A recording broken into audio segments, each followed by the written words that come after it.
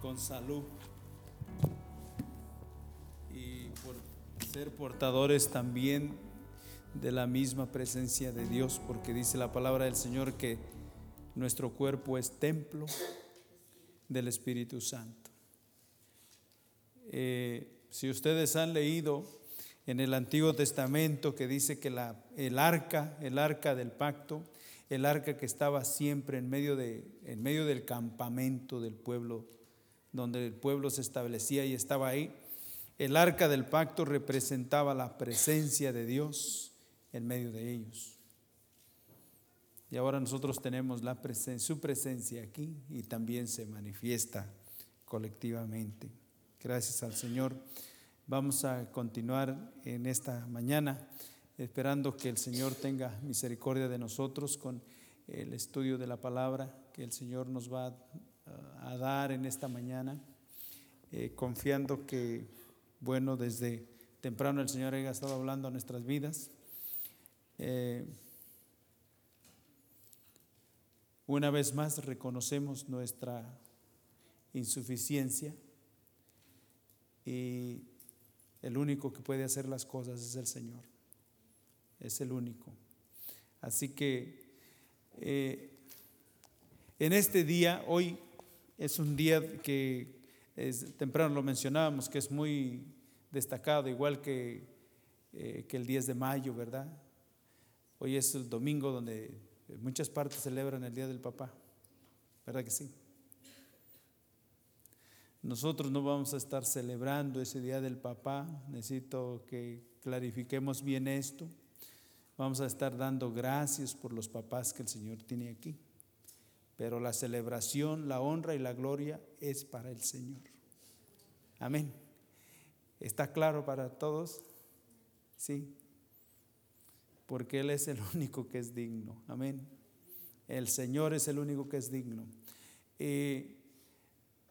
En aquello que el Señor le place, bueno, dijo: Padre, yo les he dado mi gloria, yo les he dado.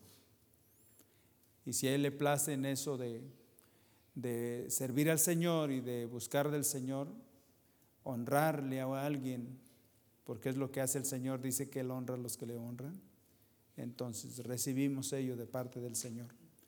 Pero no andamos buscando ninguna cosa, andamos buscando que el Señor sea glorificado y sea exaltado.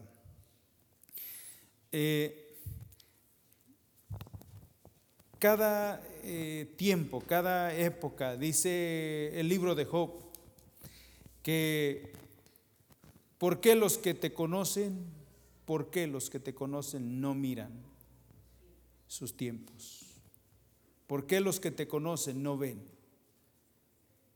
Y dijéramos que cada oportunidad que el Señor nos concede hacer mención o realmente participar, tanto como ese tiempo que luego decimos que el Día de las Mamás, y que pudiéramos aprovechar cada oportunidad para poder compartir según la palabra del Señor en cada tiempo, en cada momento, en cada ocasión, sería de mucha bendición, porque sí saben que en la palabra del Señor está todo lo que nosotros muchas de las veces hacemos, en lo que nos encontramos. El Señor no habla del Día de la Madre, pero habla de la mujer virtuosa, ¿verdad? Habla de la mujer sabia y de la mujer necia, habla del hijo necio y del hijo sabio, ¿verdad que sí? Habla de los patrones, habla de los trabajadores. ¿Y de qué más habla? De todo lo que se necesita, ¿sí o no? Todo está aquí escrito en su palabra. Y qué bueno sería que nosotros pudiéramos captar cada situación, cada ocasión, para poder realmente hablar de lo que el Señor dice aquí a través de su palabra, lo que Él tiene establecido para cada uno de nosotros, y de esa manera poder aprender del Señor. Quisiera que invitarlos a abrir aquí en sus Biblias, en el libro de Proverbios, tomando la oportunidad hoy que el Señor nos da para poder compartir su palabra. Proverbios 20.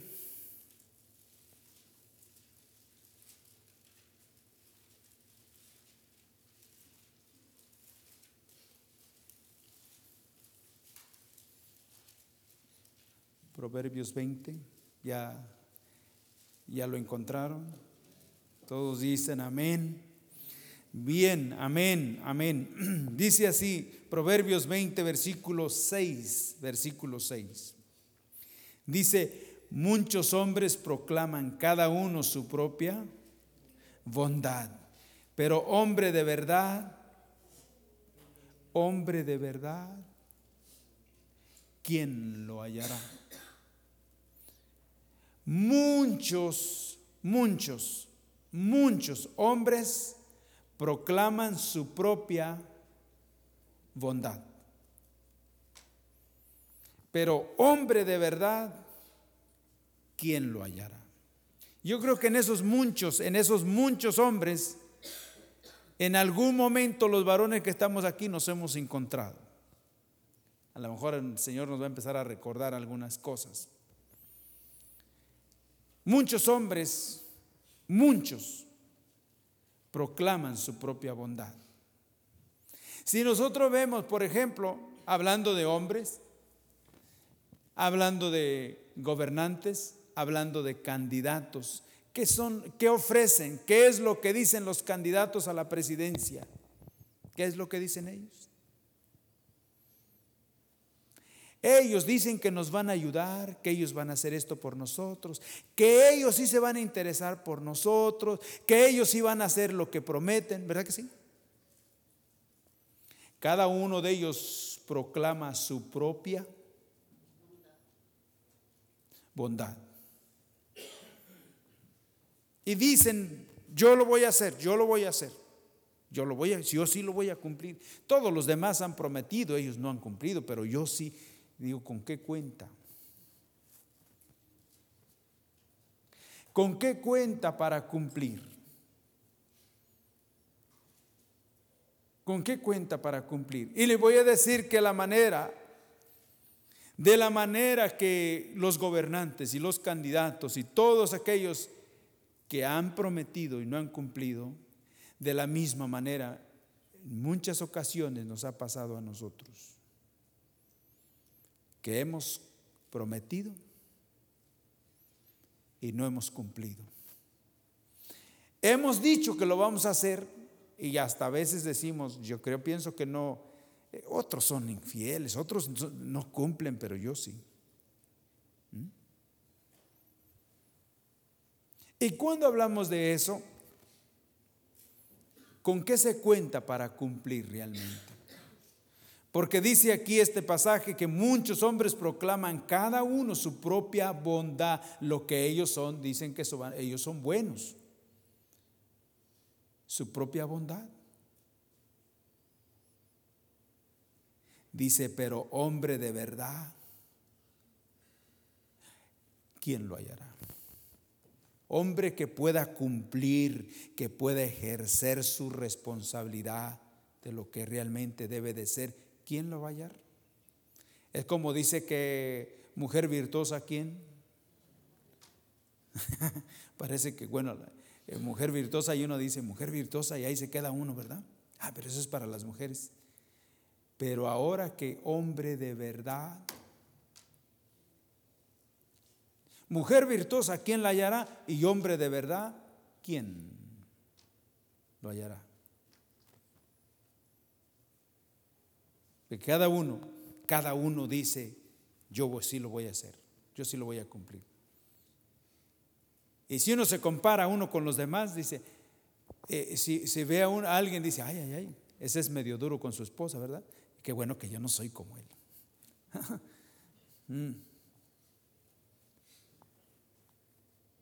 Y resulta que por ahí andamos, ¿no? Porque ¿con qué se cuenta para ser diferente? ¿Con qué se cuenta para ser diferente? El hombre de verdad, ¿dónde es que se puede ver? ¿De qué manera es que se puede ver un hombre de verdad? Hombre de verdad.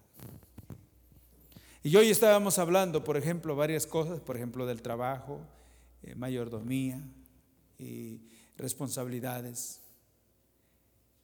Hombre de verdad, ¿quién lo hallará? No es cuestión de decir las cosas, es cuestión de vivirlas. Amén. ¿Sí o no?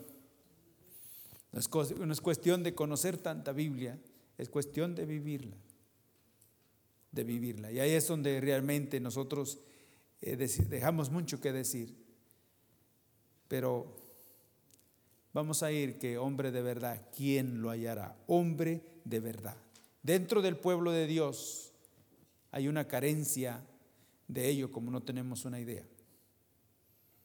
Una carencia como no tenemos una idea. Para ver ello, para ver todo ello, lo que tiene que ver con hombre de verdad, para verlo tenemos que ir al principio. Al principio. Y es de la manera que Dios hizo al hombre y cómo lo hizo en el principio. ¿Cómo lo hizo en el principio? Y de esa manera poder ver si es que realmente estamos, en otra palabra, al día, al tanto. Si todavía, en otra palabra, cuando dicen que está al corriente, ¿cómo le llaman? Las cosas vigentes, ¿verdad? ¿Sí? ¿Cómo fue en el principio? Y echemos un vistazo, demos un vistazo, no alrededor, sino a nosotros mismos, y veamos cómo están las cosas en este tiempo. Y entonces juzguemos. Un análisis de juicio. Veamos, por ejemplo, hoy es el día que en muchos lugares van a estar celebrando el Día de los Padres. Y el énfasis va a ser en los papás. Pero antes de que se haga eso, primero tenemos que ver las cosas según la palabra de Dios. Y entonces los globitos yo pienso que van a ser y uno por uno. Y nos vamos a quedar dependiendo del Señor. Amén. Que es muy importante. Aquí en el libro de Génesis, quisiera que fuéramos aquí a Génesis, capítulo 2.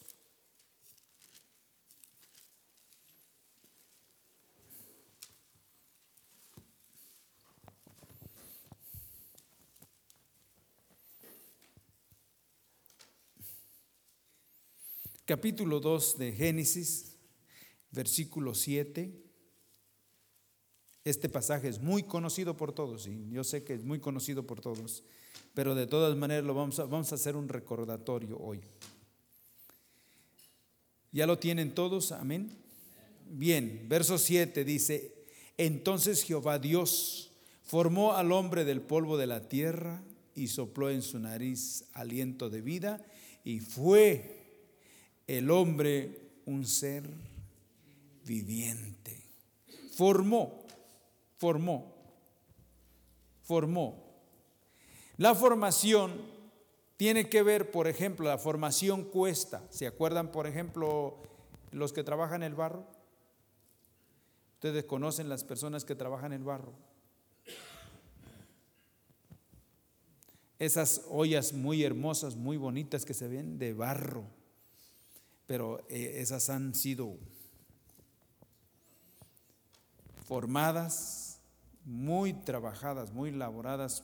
Recuerdo que hace tiempo, de la manera que hacían esas ollas para que quedaran bonitas, primero las formaban del polvo, ¿no? Ese lodo, y una vez que se empezaba a secar, antes de que se secara bien, agarraban una roca.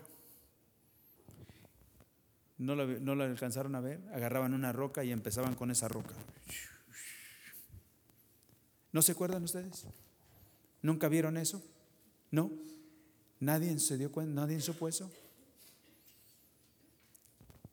Y agarraban esa roca y le daban a esa olla hasta que la formaban bien bonito. Se desaparecían todos los defectos de la olla, de lo que estuviera siendo formado, pero los defectos, todos esas indeficiencias que había en la olla, las quitaban con una roca, dándole. ¿Ya no se acuerdan de eso? Así lo hacían. Era formación, formando. Y la formación cuesta mucho. Pero cuando hablamos de una formación, estamos hablando que el Señor formó al hombre para llevar responsabilidad, en otra palabra, a parar responsabilidades y confrontar muchas presiones. Si lo fue formado a presión, también fue formado de esa manera para soportar las presiones, las responsabilidades. Es que el Señor nos ha hecho bien. No hay nada que esté fuera de orden. El Señor hizo al hombre perfecto, así lo dice la palabra del Señor. Y el hombre está hecho para llevar presiones, para llevar cosas que vengan tranquilo. Puede soportar más presiones que la esposa, que la mujer, porque la mujer está hecha de una manera diferente. Nosotros sabemos que el Señor dice que a la mujer la hizo. La mujer fue hecha de lo que ya estaba formado. La mujer fue hecha de lo que ya estaba hecho. Dice que versículo 22, porque dice que de la costilla Jehová Dios dice que tomó del hombre e hizo. De la costilla del hombre Jehová Dios tomó de esa costilla del hombre, y de eso que ya estaba hizo, no formó. ¿Verdad que hizo? De lo formado, de lo que ya estaba, de lo que ya era, hizo la mujer. Y eso nos habla que es otro tipo, es otra formación, la hizo de lo que ya estaba. Entonces, por eso dice que la mujer es un vaso más frágil. Es vaso, todos somos vasos, pero ella es más frágil. Porque en otra palabra, es un derivado. Entonces, sí, como derivado. Saben, de la leche hacen muchas cosas, ¿verdad que sí? Queso, requesón, ¿qué más? Muchas cosas, ¿verdad? Mantequilla y ¿qué más? Muchas cosas hacen de la leche. Pero ya todo lo demás es un derivado. Y claro, es menos, hay menos originalidad. Pero en el caso de la mujer, dice que del mismo material, pero de una manera de vaso más frágil. Y nos habla, por ejemplo, que el Señor tomó al hombre y lo puso en el huerto de Edén, dice que para que lo labrase. Responsabilidades, ¿verdad que sí? Responsabilidades. Y aquello que el Señor ha hecho, Él sabe cómo lo ha hecho, lo ha capacitado y le ha dicho: esto puede ser, esto es tu lugar, esta es tu responsabilidad.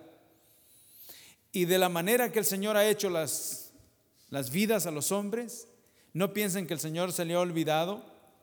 El Señor está, en otra palabra, nosotros decimos, la palabra está probando una vez más, está recordando. No ha olvidado las cosas, sino vuelve a tocar para ver si es que realmente el hombre está cumpliendo con su responsabilidad.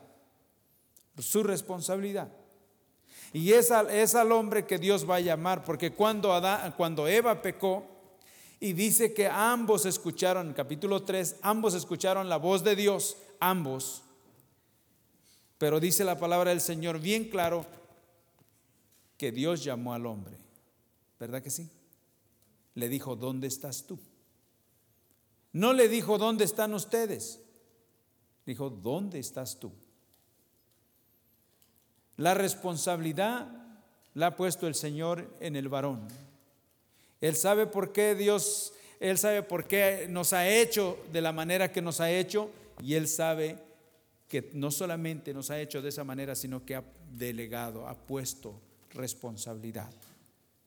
Somos responsables los varones delante de Dios de las cosas que estén aconteciendo tanto en nuestra vida como en nuestra casa. Y si hablásemos a nivel de iglesia, en esta iglesia, los líderes, los hermanos que estén al frente enseñando, responsables.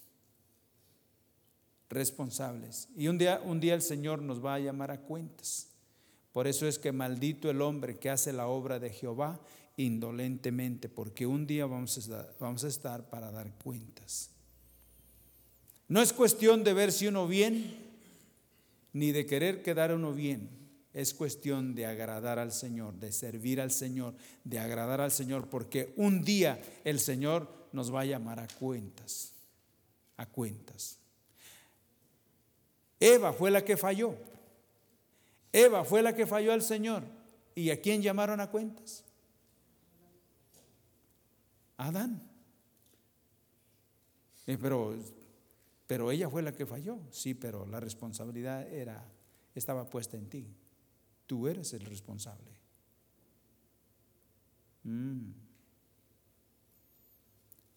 Ahora volvamos a las cosas.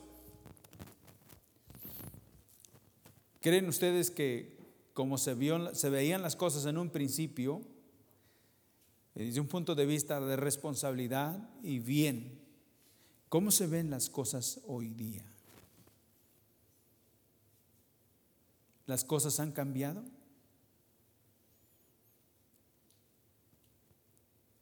De verdad, como varones, el hombre está tomando su responsabilidad en todos los aspectos.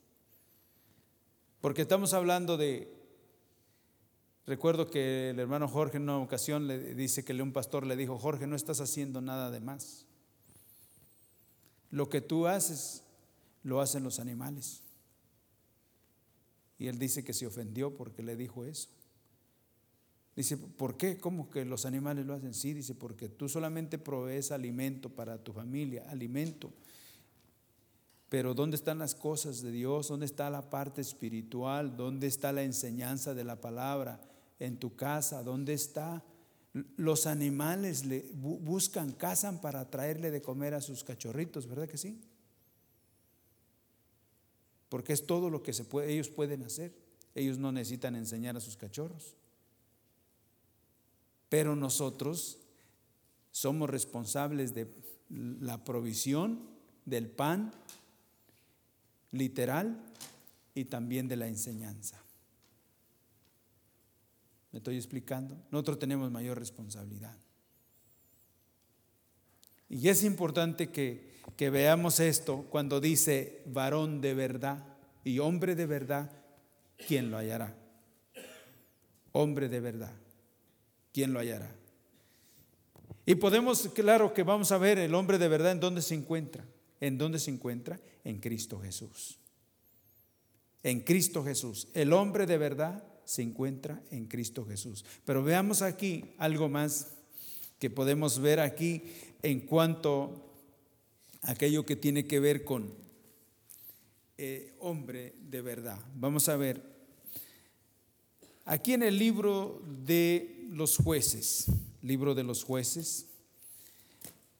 con algo que siempre he visto a través del tiempo,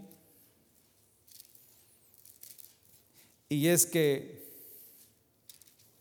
si ustedes se percatan y son sinceros y son honestos, aún aquí en la alabanza, las voces que más se escuchan son las voces femeniles, cantando, glorificando al Señor, aplaudiendo y todo eso, y de repente por ahí una hermana, gloria al Señor, y otros adorando al Señor, y la mayoría son hermanas, son voces femeniles. ¿Y dónde está la voz de los varones? ¿Quiénes son los sacerdotes? ¿Quién deben de ser los sacerdotes? En el Antiguo Testamento y en el Nuevo Testamento dice que hemos sido llamados a ser sacerdotes, ¿verdad que sí? Sacerdotes. Pero sin embargo, cuando esto sucede, dice que si aquellos que vinieron le dijeron al Señor Jesús: dile a tus discípulos que le bajen la voz, diles que no griten. ¿Y qué dijo? ¿Qué dijo él? Si ellos callan, las piedras clamarán. Si ellos dejan, alguien va a clamar, las piedras. Y todo lo que estamos viendo, la situación de cómo está viendo, cuál es el caos que vemos en este tiempo, es porque nosotros hemos callado. Hemos callado, los varones hemos callado, seamos honestos, hemos callado, no hemos sido las vidas que el Señor quiere que seamos. Si fuéramos honestos de verdad, enseñanza y todo, las mujeres. Y así un gloria a Dios, usted escucha. Aquí nada más porque todavía está por acá el hermano Aristeo y todo eso, pero si se dijera, hermanos, las hermanas, las que quieran subir, inmediatamente les aseguro que el Señor de aquí mismo saca y sube acá. Y las cosas, hermanos, diferente. En cuanto al servicio, en cuanto a la alabanza, la adoración al Señor y todo ello, todo diferente. Pero aquí había alguien, quiero que veamos esto aquí. ¿Qué era el hombre en un principio? ¿Qué fue el hombre en un principio? En un principio el hombre fue un líder. ¿Se acuerdan? ¿Cómo lo hizo? Puso responsabilidad del Señor en él. Era un líder en un principio. En un principio el hombre era líder. Dice que le dijo que señorearía sobre todo lo que estaría en el huerto de Edén. Líder. Pero veamos aquí, Jueces capítulo 4, el libro de los jueces. Las cosas habían cambiado, amados. Y veamos en este tiempo del libro de los jueces, creo que es el tiempo que estamos viviendo nosotros, el tiempo del libro de los jueces. Versículo 4, capítulo 4, versículo 4. ¿Lo tienen, amados? Veamos esto, hermanos. Gobernaba en aquel tiempo a Israel una mujer, Débora, profetisa, mujer de Lapidot. Verso 5. Y acostumbraba a sentarse bajo la palmera de Débora, entre Ramat y Betel, en el monte de Efraín. Dice, y los hijos de Israel subían a ella a juicio. Subían. Ella los juzgaba. Era ¿quién? Era una mujer, ¿verdad? Y dice que gobernaba. Ella gobernaba. Ella era una mujer, pero gobernaba en ese tiempo, pero aparte de que no solamente se había puesto ahí y era una que daba órdenes ahí, que quería que le obedecieran, sino esta era profetisa. Esta era una que llevaba el gobierno de Dios. Era una que estaba llena de palabra, que de verdad hablaba, profetiza. Era realmente un instrumento en las manos del Señor. Y gobernaba. Y estaba aquí ella, y todo Efraín y los hijos de Israel subían a juicio. Y aquí encontramos, por ejemplo, algo que sucedió cuando ella gobernaba y que era profetisa. Dice que envió a llamar a Barak.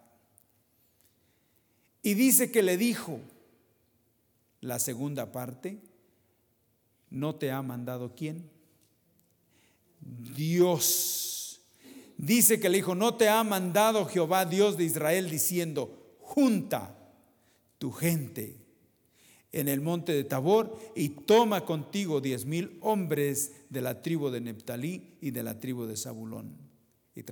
¿Qué es lo que tenía que haber ahí? ¿Qué es lo que debería de haber ahí? Ahí tendría que haber guerra. Ahí tendría que haber guerra.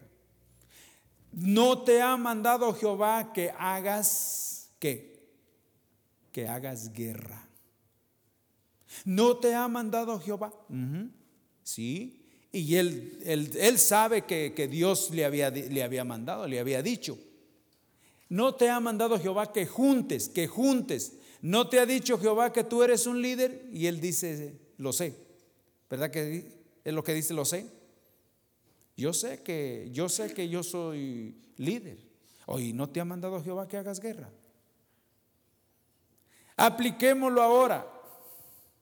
¿Cuántos de los varones que estamos aquí no sabemos que somos líderes?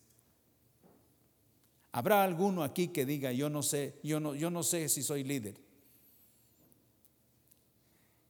Si en la casa siempre, yo aquí se hace lo que yo digo. ¿Han escuchado eso? Yo aquí mando. ¿Usted quién es? Yo soy el líder de la casa. Aquí en mi casa no hay matriarcado. Aquí yo soy el que. Entonces sí sabe que es un líder. Sí sabe que es un líder en su casa, ¿verdad?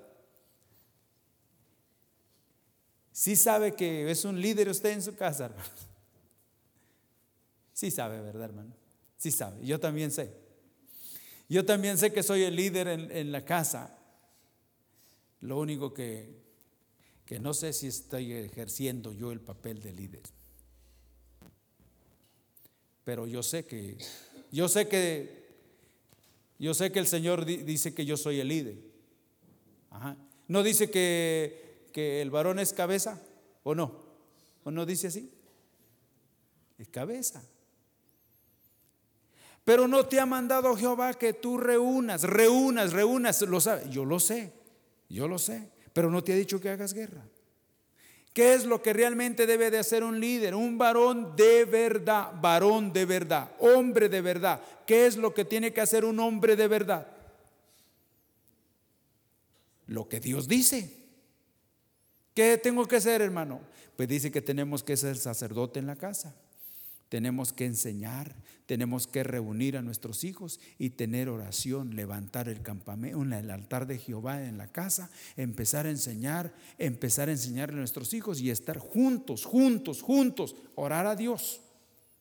Pero no te ha mandado Jehová. ¿Eres el líder? Sí, yo soy el líder. Y oye, si no te ha mandado Jehová que hagas guerra.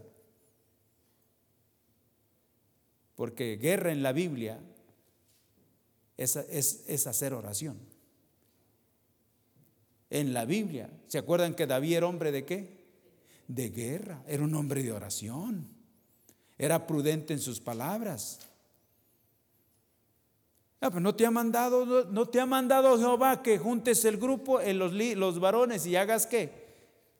Guerra. Él dijo, yo sí lo sé. Barak dice, lo sé. Pero ¿qué pasa? Pues no voy a hacer lo que Jehová dice. No lo voy a hacer. Pero eso es lo que Jehová dice, como hijos de Dios, como pueblo de Dios que somos, los varones, hermanos, usted sabe la posición que usted tiene delante del Señor, ¿qué nos dice el Señor? Reúne. ¿Y haz qué? Haz guerra. Así como Abraham dice que se ponía a la puerta de su casa, ¿verdad que sí? Se ponía. Y aquí vemos que dice, reúne. Le dice, ¿no te ha dicho Jehová? Sí. Verso 8. Barak le respondió, si tú fueres conmigo, yo iré. Pero si no fueres conmigo, ¿qué? Jehová dice, Él dice que yo haga esto, pero si tú no vas, yo no voy. Pero Jehová lo está diciendo. Sí, pero Él lo dice, pero yo no voy. Barak. ¿Quién está diciendo ahí que si tú no vas, yo no voy? Débora, ¿verdad? Profetiza. Débora. Está el varón ahí, está una hermana. Hablásemos de una familia. Si tú no vas, yo no voy. Si tú no vas, yo no voy. En este tiempo, si lo aplicáramos, hermano, y esto pesa y esto tal vez duela.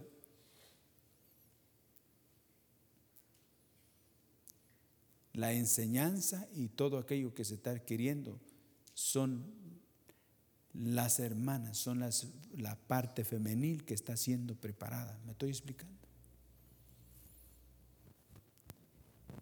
Y no sabemos realmente cuánta influencia esté habiendo de una esposa al esposo en los hogares para poder asistir, para poder ir. Y el día que ella por alguna razón le duele la cabeza, ese día no aparece nadie. ¿Por qué? Porque si tú no vas, pero Jehová te ha dicho a ti, sí, pero si tú no vas, yo no voy.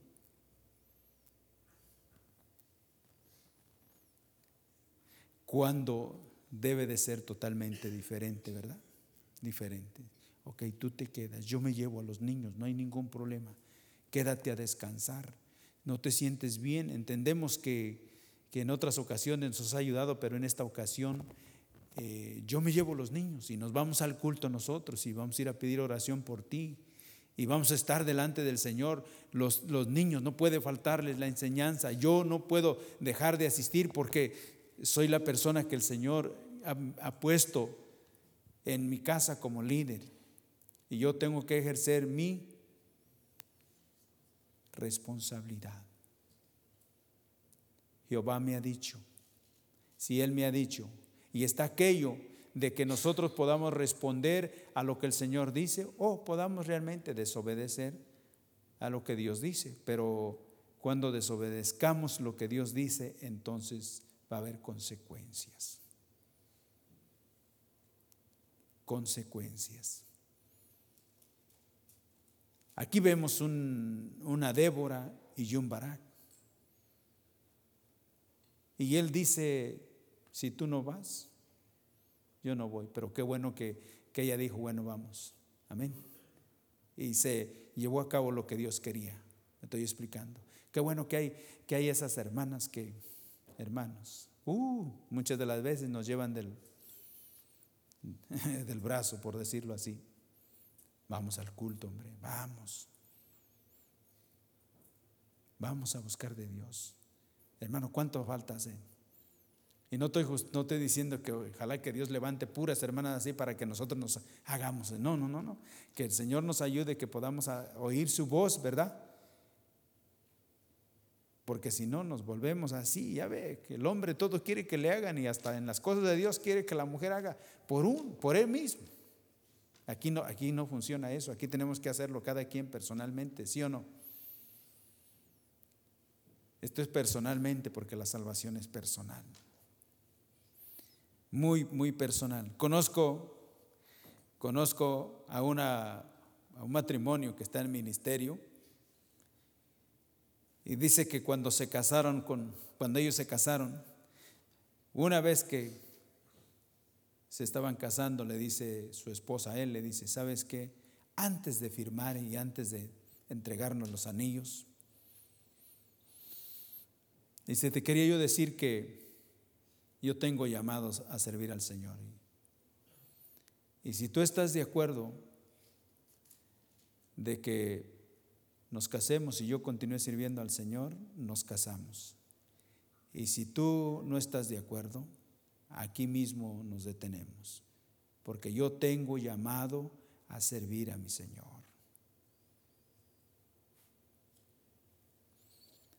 Eso era ella. Y él le dijo, no te preocupes, que yo también tengo llamado para servir al Señor. Tú sirve al Señor. yo voy a servir también al Señor. Y se casaron. Y les voy a decir que sí, es uno de los matrimonios que impactan su forma de vivir. Cómo sirven a Dios y cómo realmente Dios les ha dado tanto, pero tanto que pueden dar. Hermano, la salvación es muy personal y el servicio al Señor también. Y esto es, hermanos, que cada uno de nosotros podamos tomar nuestra responsabilidad. Amén. Veamos aquí, quisiera que viéramos otro matrimonio, otra pareja aquí en el libro de Primera de Samuel. Primera de Samuel.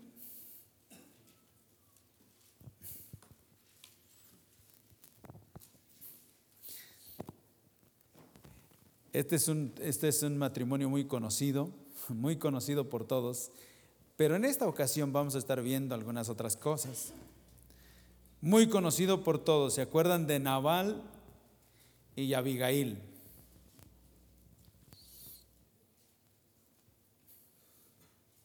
A lo mejor no haya nadie acá que le quiera poner a un hijo Nabal. No, ¿verdad?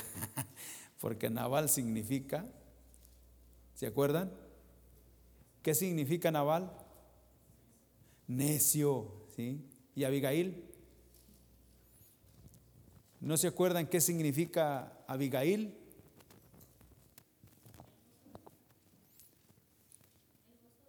El gozo de mi padre. Es lo que significa ese nombre, el gozo de mi padre. Mucha diferencia, ¿verdad? Y aquí vemos esto. No vamos a hablar de eso, del matrimonio, pero vamos a hablar aquí de lo que el Señor quería para con estas vidas. Versículo 4, vamos a ir al punto, hermanos, porque el tiempo se acorta, al punto. Y pues si es que tenemos que ir deprisa es por el tiempo, hermanos, pero hay mucho que ver. Aquí, versículo 4. Y oyó David, ya estamos Primera de Samuel 25. Les dije, no, ¿verdad? Discúlpenme.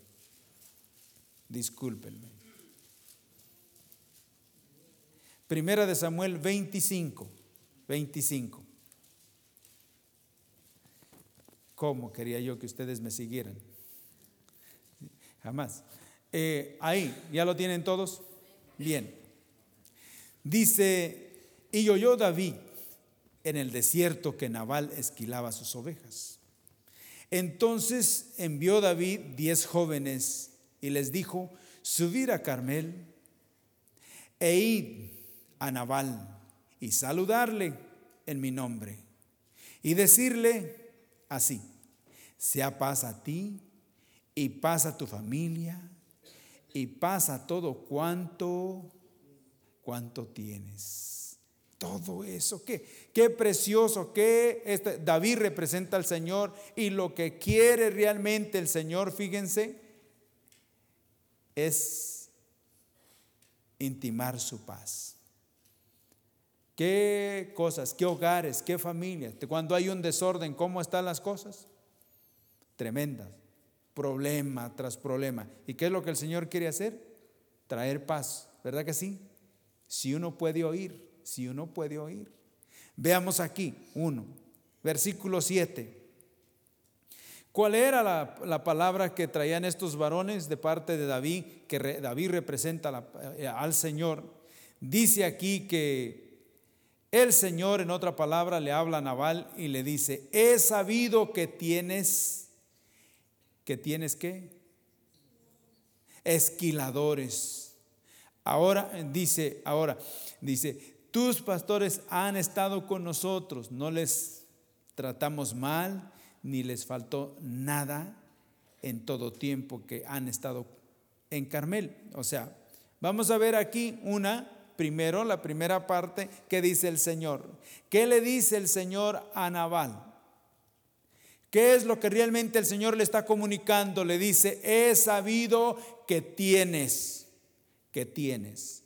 esquiladores, tienes bienes, He sabido que tú tienes bienes, que tienes bienes, que tienes esquiladores, que tú tienes, en otra palabra, oportunidad de servir a tu Dios.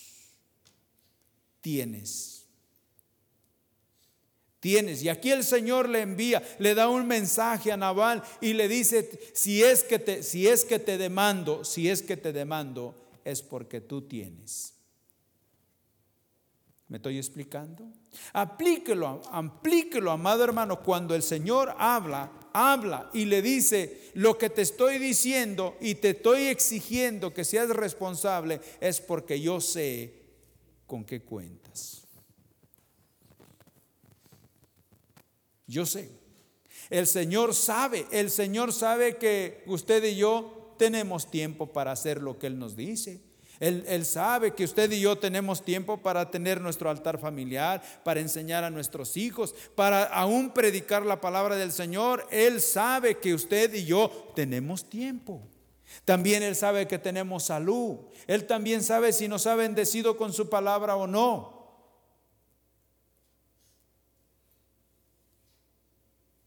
Hombre de verdad, ¿quién lo hallará? Hablamos, por ejemplo, de Bará. Él decía: yo lo sé. Y yo lo sé.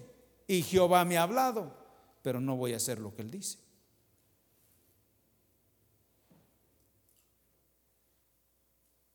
Yo sé que tengo tiempo. Yo sé quién soy también en mi casa. Yo sé cómo debo de ser.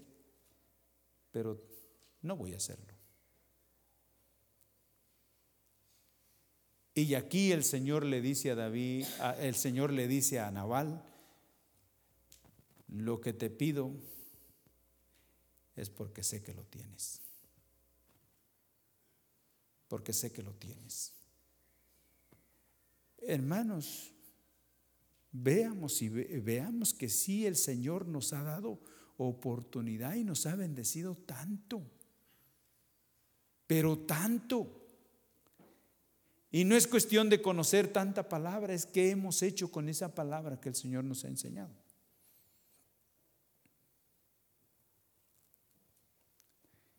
Y veamos esto, y puede ser que llegue el momento que aún así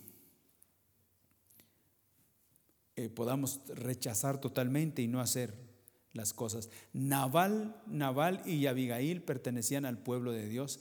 Ellos eran de la tribu de Judá, de los meros. Eran descendientes de Caleb. Ahí lo dice al principio el versículo. Y este matrimonio, había una desigualdad en ellos como no tenemos una idea. Una desigualdad, pero tremenda en las cosas de Dios. Y aquí vemos esto. En otra palabra, ¿qué le dice el Señor?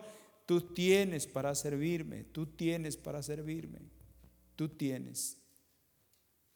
¿Habrá alguien aquí que sepa que tiene para servirle al Señor?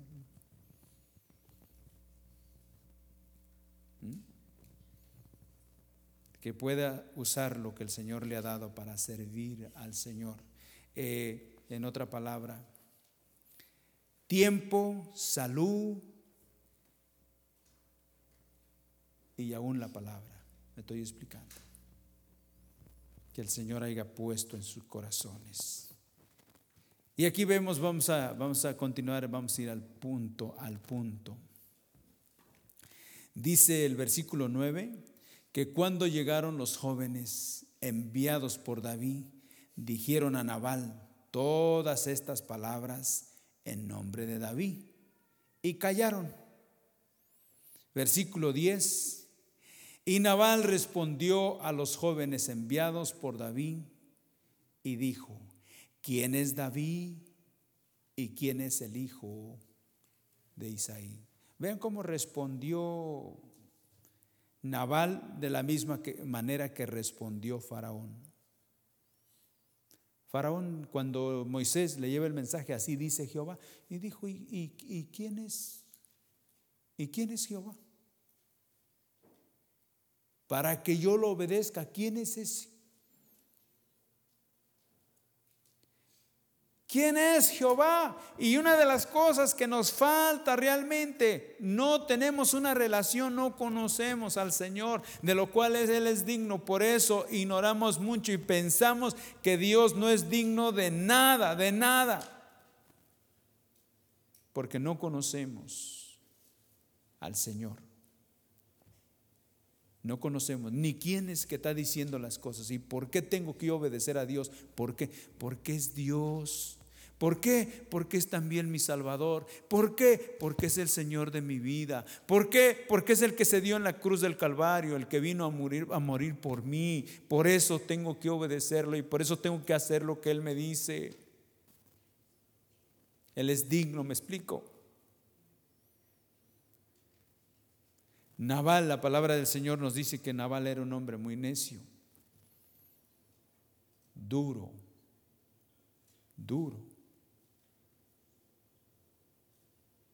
Y hermanos, no conocer al Señor como deberíamos nos lleva a vivir una vida totalmente desordenada y lejos totalmente de la voluntad de Dios y siempre haciendo nuestra propia cosa. Dijo, ¿quién es ese? Yo no sé nada de ese. Y empieza a criticarlo, ¿verdad? Muchos siervos hay hoy que huyen de sus señores. He aquí, dice, yo he de ahora, dice tomarme, yo ahora, dice, mi pan, mi agua y mi carne que he preparado para mis esquiladores y darlo a hombres que no sé de dónde, ¿qué? Ese es desconocer totalmente. Bueno, y dice aquí que esos 10 jóvenes se regresaron con David, ¿verdad? Si usted continúa leyendo qué pasó, llegan con David, le dicen cómo había contestado Nabal. ¿Y qué le dice David a ellos? Cíñanse cada uno su espada. Juicio contra la casa de Nabal. Juicio contra la casa de Nabal. Estaba por terminar esa familia, el rey, ¿saben? Y la palabra del Señor nos habla que dice que todo árbol que no da fruto, dice que es ¿qué? Es cortado y echado ¿a dónde? Al fuego. Nosotros hemos sido salvos para llevar fruto y que vuestro fruto permanezca. Porque el que permanece en el Señor dice que ese verdaderamente puede ser libre. Veamos aquí algo más. Versículo 14. Pero uno de los criados dio aviso a Abigail, mujer de Nabal, diciendo: he aquí, David envió mensajeros del desierto que saludasen a nuestro amo, y él los ha herido. Y aquellos hombres han sido muy buenos con nosotros y nunca nos trataron mal, ni nos faltó nada en todo el tiempo que anduvimos con ellos cuando estábamos ¿en dónde? En el campo. ¿Qué dice aquí? Aquellos hombres han sido muy buenos. ¿Saben quién es el que es bueno? El maestro bueno dice: ¿por qué me llamas bueno? Si bueno es solamente uno, y es Dios. Jehová es mi pastor y nada me faltará. Entonces, cuando estamos hablando aquí, estas vidas están dando testimonio que Dios ha sido demasiado bueno para con la casa de Nabal. Él ha sido muy bueno, no nos ha faltado nada, la protección. Muchos de nosotros no deberíamos de estar acá, no deberíamos de vivir hoy, pero sin embargo Dios ha sido tan bueno que nos ha concedido llegar hasta este día para ponernos en cuentas con Él. Amén. Pensamos que merecíamos estar este día vivos. Y aún como estamos, hay vidas que realmente están en un estado bien difícil, que quisieran estar sanos para servir a Dios y buscar de Dios. Sin embargo, nosotros estamos sanos.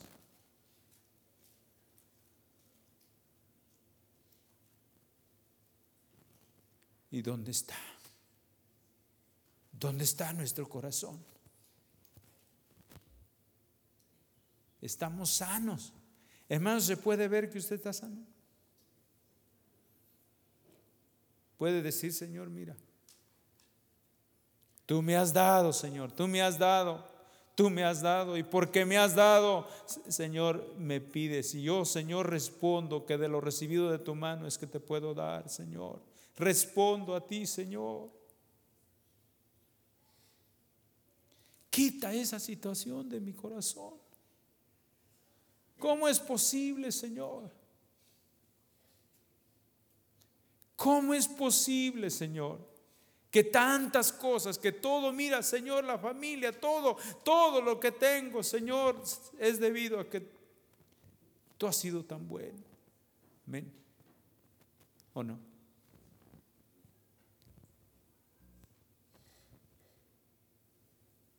Tú has sido tan bueno.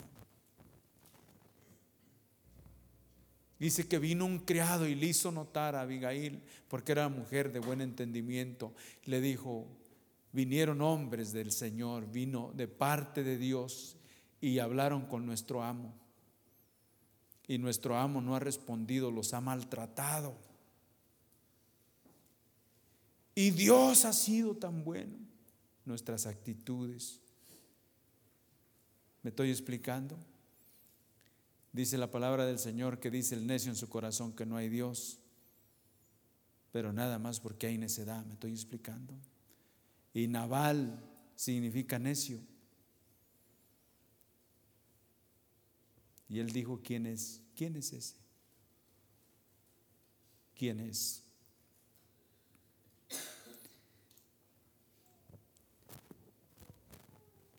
Dice aquí el versículo 16, dice: muro fueron para nosotros de día y de ¿qué? Y de noche, todos los días que hemos estado con ellos, apacentando las ovejas. Día y de noche, todo el tiempo. Versículo 17. Ahora pues, reflexiona y ve qué has de hacer, porque el mal ya está resuelto. ¿Contra quién? Contra nuestro amo y contra toda su casa, pues él es un hombre muy perverso, que no hay quien pueda hablarle. Ahora reflexiona. ¿Qué es eso? Reflexionar.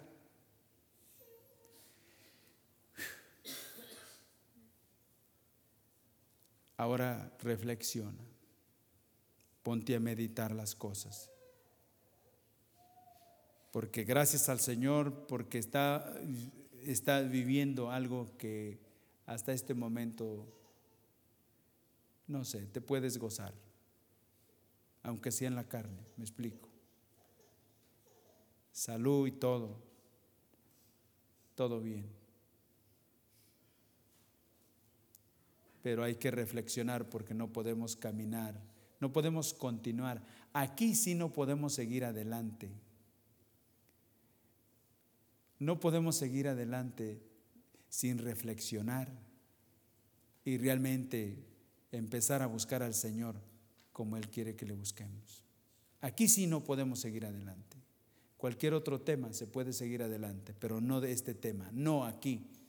En el andar con el Señor no podemos seguir adelante si no reflexionamos y vemos las cosas desde el punto de vista de Dios.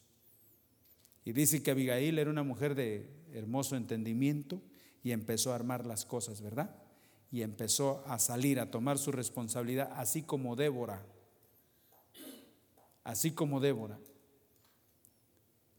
Y dice que mandó ella realmente a preparar alimentos, ¿verdad? Y vemos aquí el versículo 23,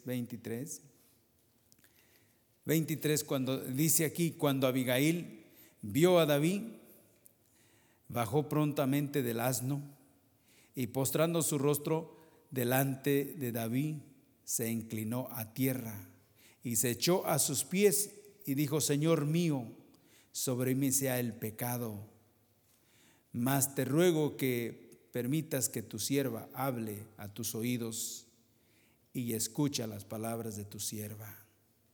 Verso 25. No hagas caso ahora, mi Señor, de ese hombre perverso. ¿De quién? Si hubiese sido una hermana diferente, hubiera dicho, oye, ¿por qué vas a hacer eso si mi esposo es muy buena persona?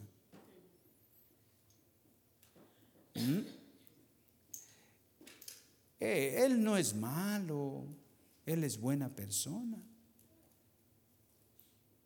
Es buena persona. Hermanos, hombre de verdad, hay hombres, pero de verdad se brilla por su ausencia, ¿verdad? Hombres, pero hombre de verdad. Pero Abigail sí sabía quién era hombre de verdad. ¿Me estoy explicando? Y era la esposa. Y dice aquí, porque cuando se trata del Señor, amados, cuando se trata del Señor no vamos a ocultar nada, porque quiero una confesión al Señor. Y Señor, ten misericordia de nosotros. Tú sabes, Señor, si es la situación del esposo o de la esposa, Señor, tú sabes que mi esposa no quiere nada contigo, Señor, o a la viceversa. ¿Me estoy explicando? Es una buena persona para mí, pero delante de ti no agrada tu corazón porque no es responsable, no quiere nada contigo. Para mí es una excelente persona, pero para ti, como pueblo de Dios, ¿cómo vemos las cosas? Y aquí dice aquí vemos de qué manera dice que le dice, no hagas caso ahora, mi Señor, de ese hombre perverso de Nabal, porque conforme a su nombre, así es. Oye, ella sabía el significado de su nombre, ¿verdad? Hasta eso sabía el significado. Dijo, como es su nombre, así es él. Nabal significa necio. Ella lo sabía. ¿Qué cosa? Dice, conforme a su nombre, así es él. Se llama Señor. Él se llama necio. ¿Y qué dice el necio? El necio dice en su corazón, no hay Dios. ¿Por qué tengo que hacer? ¿Y quién es ese? ¿Por qué tengo que obedecerle? ¿Quién es ese? Si no existe. Yo soy aquí, yo vivo como yo quiero. ¿Quién es ese? Y ella le dice así se llama Nabal, y la insensatez está con él. Mas yo, tu sierva, no vi a los jóvenes que tú enviaste. No los vi, si no yo hubiese hecho algo. ¿Verdad que sí?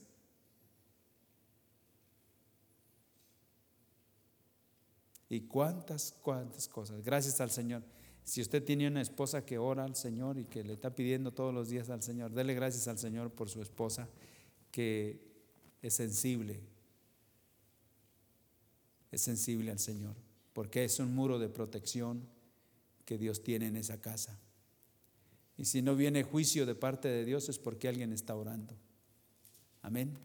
Abigail salió a encontrar aquel que traía juicio sobre la casa de Nabal. Se puso en la brecha, ¿me estoy explicando? Se puso en la brecha. ¿Y saben qué? Logró detener el juicio, ¿me estoy explicando? Logró detener el juicio.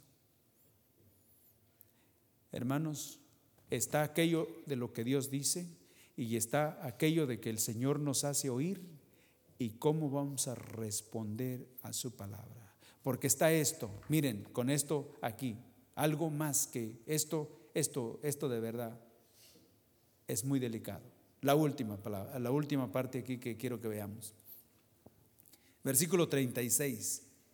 Todo lo que hizo Abigail, porque estamos abreviando, usted puede leerlo en la casa, todo lo que hizo, cómo llevó los alimentos, los víveres y todo para que David obtuviera lo que pedía para los hombres. Y aquí vemos versículo 36. Y Abigail volvió a Nabal, y he aquí que él tenía banquete en su casa.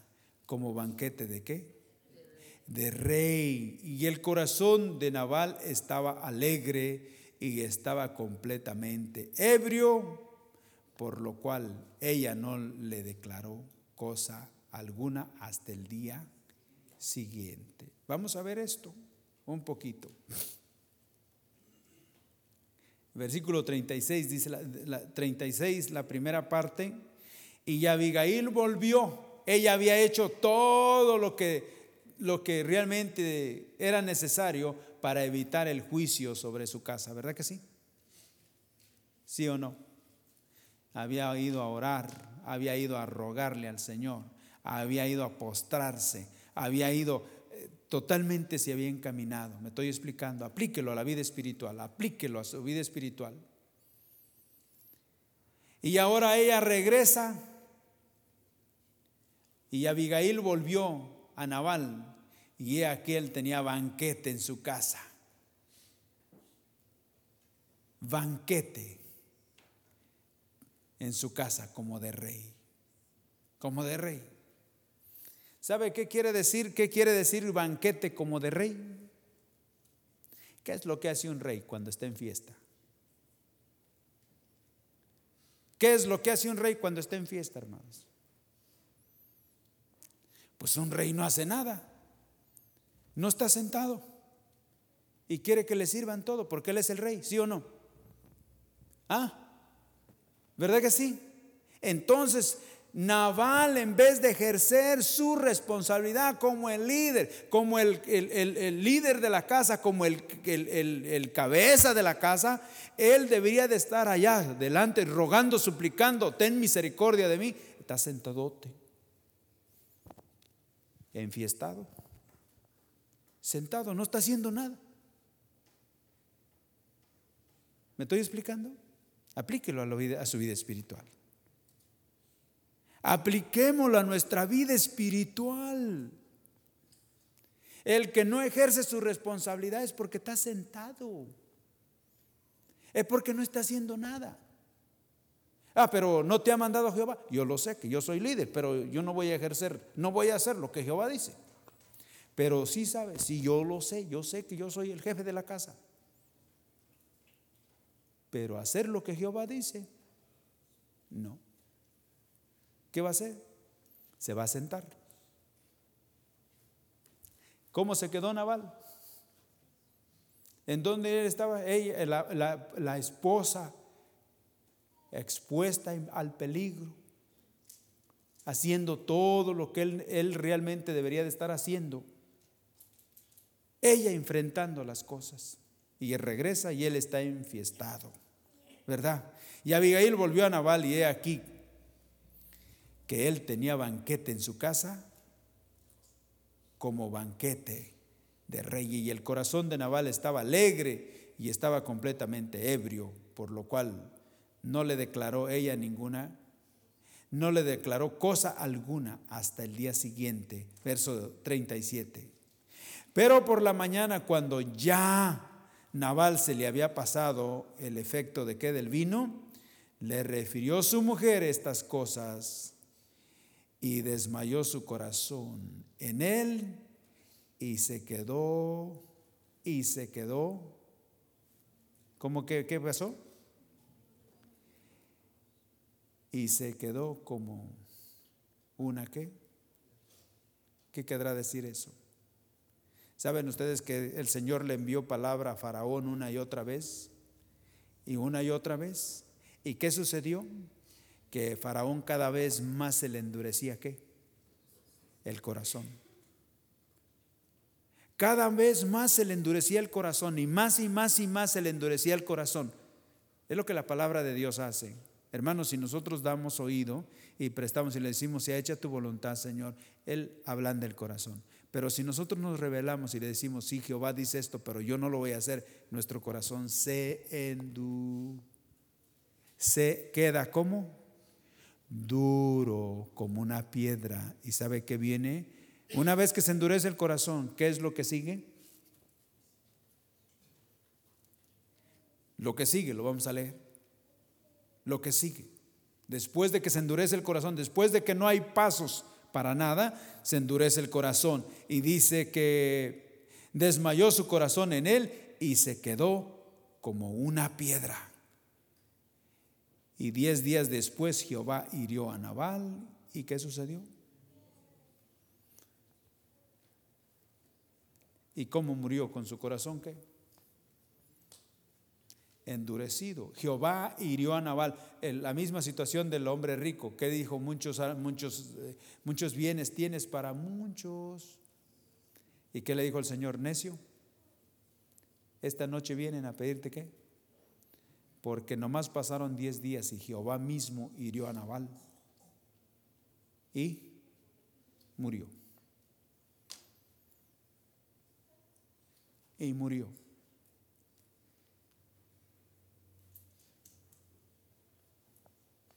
Y uno no se la cree al Señor. ¿Ustedes creen que Dios es capaz de hacerlo? Dios es capaz de hacer eso. Él es capaz. Él lo puede hacer. Le dijo a Faraón: para eso te levanté, para manifestar mi poder. El corazón de Faraón se endureció hasta que lo destruyó. ¿Me estoy explicando? Quedó duro. Muchos hombres proclaman su propia bondad, pero hombre de verdad, ¿quién lo hallará? Tal vez Nabal manifestaba ser muy buena persona con los que lo rodeaban. ¿Me estoy explicando? Porque hacía banquete, pero no se preocupaba de su familia. ¿Me estoy explicando?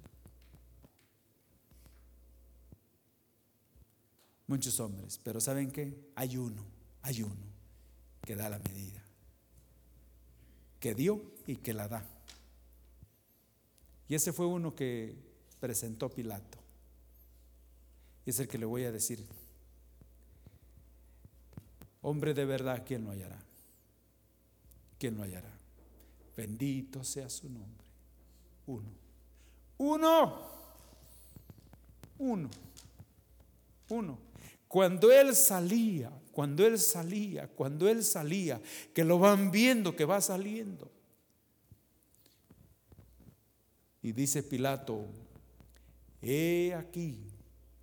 ¿Lo quieren buscar? Lo buscamos. El Evangelio de Juan.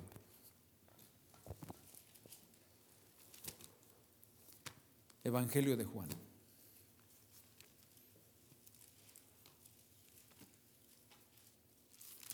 Capítulo 19. Con esto estamos terminando, amados.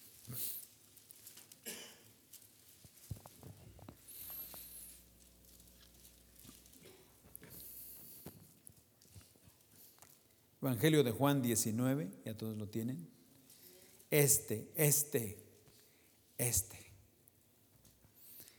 Versículo 5. Y salió Jesús llevando la corona de espinas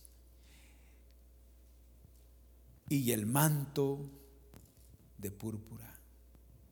Y Pilato les dijo,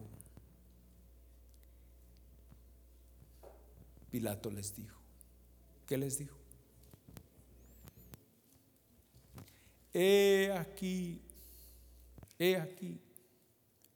el hombre, he aquí aquel que saca su cara por todo, aquel que le dijeron: tú te puedes bajar de la cruz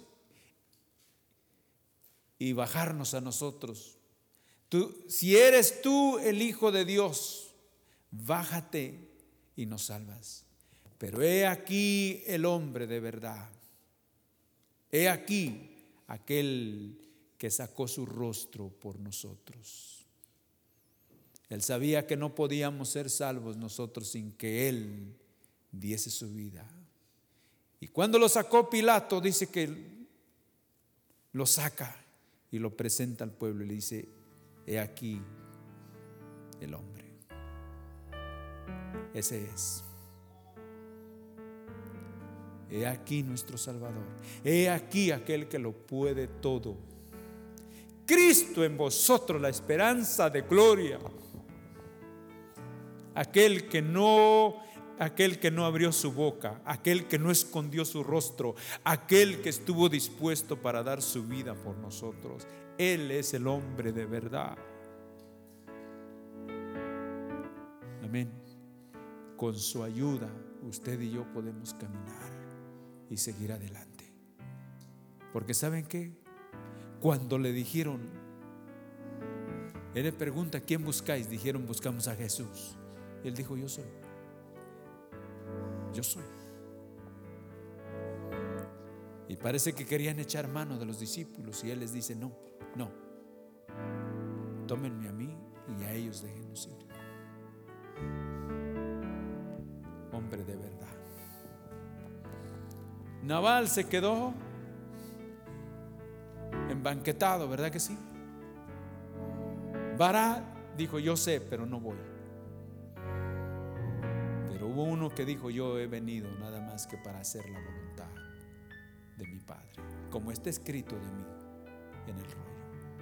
Me place hacer su voluntad. Y aquel que tiene a Cristo, hermano, él ha hallado al hombre de verdad. Amén. Porque él es el hombre de verdad. Amén. Los varones, ¿con qué contamos para ejercer nuestra responsabilidad? ¿Con qué contamos? No vayamos a quedarnos con que solamente escuchamos, oímos. Nos quedamos como Nabal, embaquetados, sentados y no hacer nada. Pero viene juicio. No piense que por eso no vienen las cosas. Van a venir las cosas, al menos que Dios levante a alguien y se ponga en la brecha para que no venga a nuestra casa lo que está por venir. Porque Dios no miente, ¿sabe? Dios le dice las cosas y Él dice: viene. Por eso ese siervo viene y le dice a Abigail: ahora reflexiona y haz lo que tengas que hacer, porque el juicio, el mal está hecho y el juicio también ha sido decretado.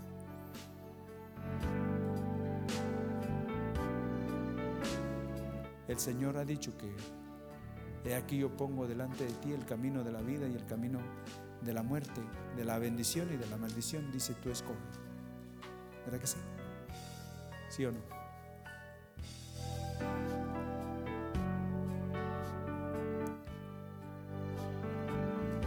Hoy, celebrando el Día de los Padres, ojalá que Dios esté hablando en nuestro corazón. Amén.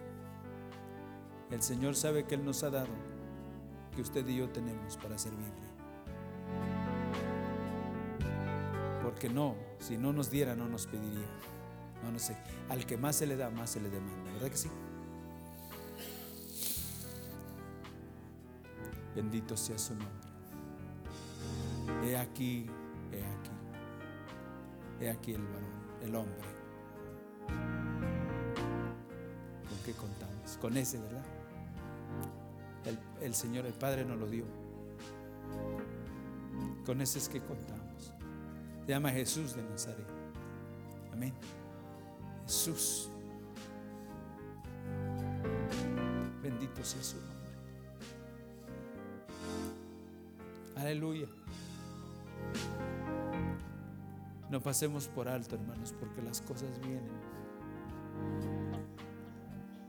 La única manera de que sean detenidas es que nos arrepintamos. Amén. Que nos arrepintamos. Y le digamos al Señor: haznos un hombre de verdad. Hazme hombre de verdad. Gracias por escuchar nuestra grabación de Pacto de Gracias, Campos, Arkansas. Para más información, visítanos en nuestras páginas web pactodegracia.org.mx y facebook.com/Pacto de Gracia Warren.